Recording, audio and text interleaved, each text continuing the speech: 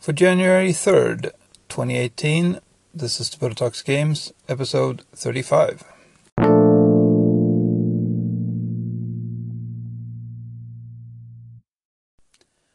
So, my head is still spinning. I thought I had my VR legs fully in place by now, but it seems like I don't. It's been 2 hours now since I was playing Skyrim VR, and my head is still spinning a bit. I was surprised. I guess I need to turn the training wheels on again. The FOV reduction, at least, when turning. I guess it's when turning. I don't think I need it when moving. We'll see. Maybe I'll have to turn them both of them on. But it's strange because the session prior to this one, I didn't notice anything, or not very much at least. But this time it got kind of bad. It's strange because while playing, yes, I do feel it a little bit when I turn. But then if I just take it easy for a few seconds, it all passes. Then I feel it afterwards when I leave the game. So we'll see how that goes. So anyway, Skyrim was the game of the day.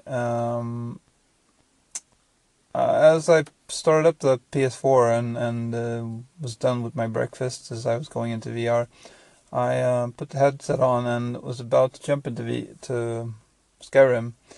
And so I noticed that I was playing The Last Guardian, as I mentioned yesterday. So I thought, okay, well, maybe I should finish that off first. So I launched that,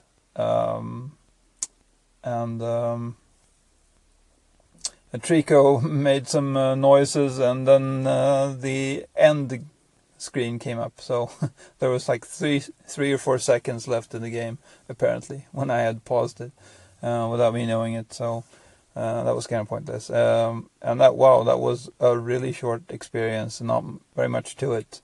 It was cool to be at the scale of the boy and to see Trico just towering over you.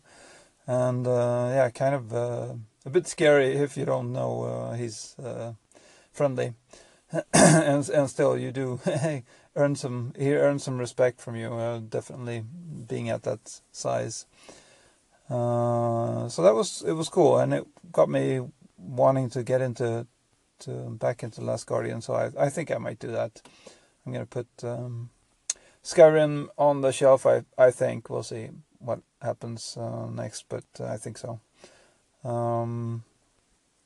It's a bit disappointing, I guess. Talking about Skyrim again.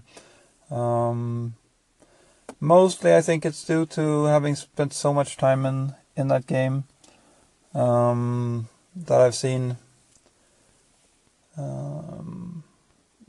So much of it, I know what to expect. Of course, I haven't gone the magic route, where I'm planning to do now. Magic route very rarely intrigues me, so it's more just to see the content, I guess. So we'll see how that plays out.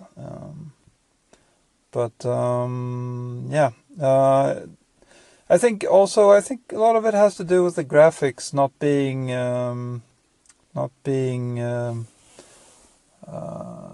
what's the word?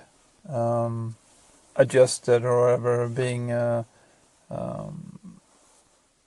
designed from the perspective of both VR in general and then also the PS4, the PSVR, because of the low resolution.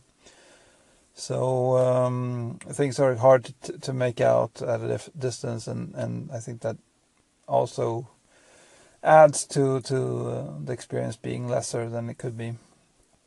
I was on such a high after the demos I played of Moss and Star Child, and also finishing off Rhombus of Ruin.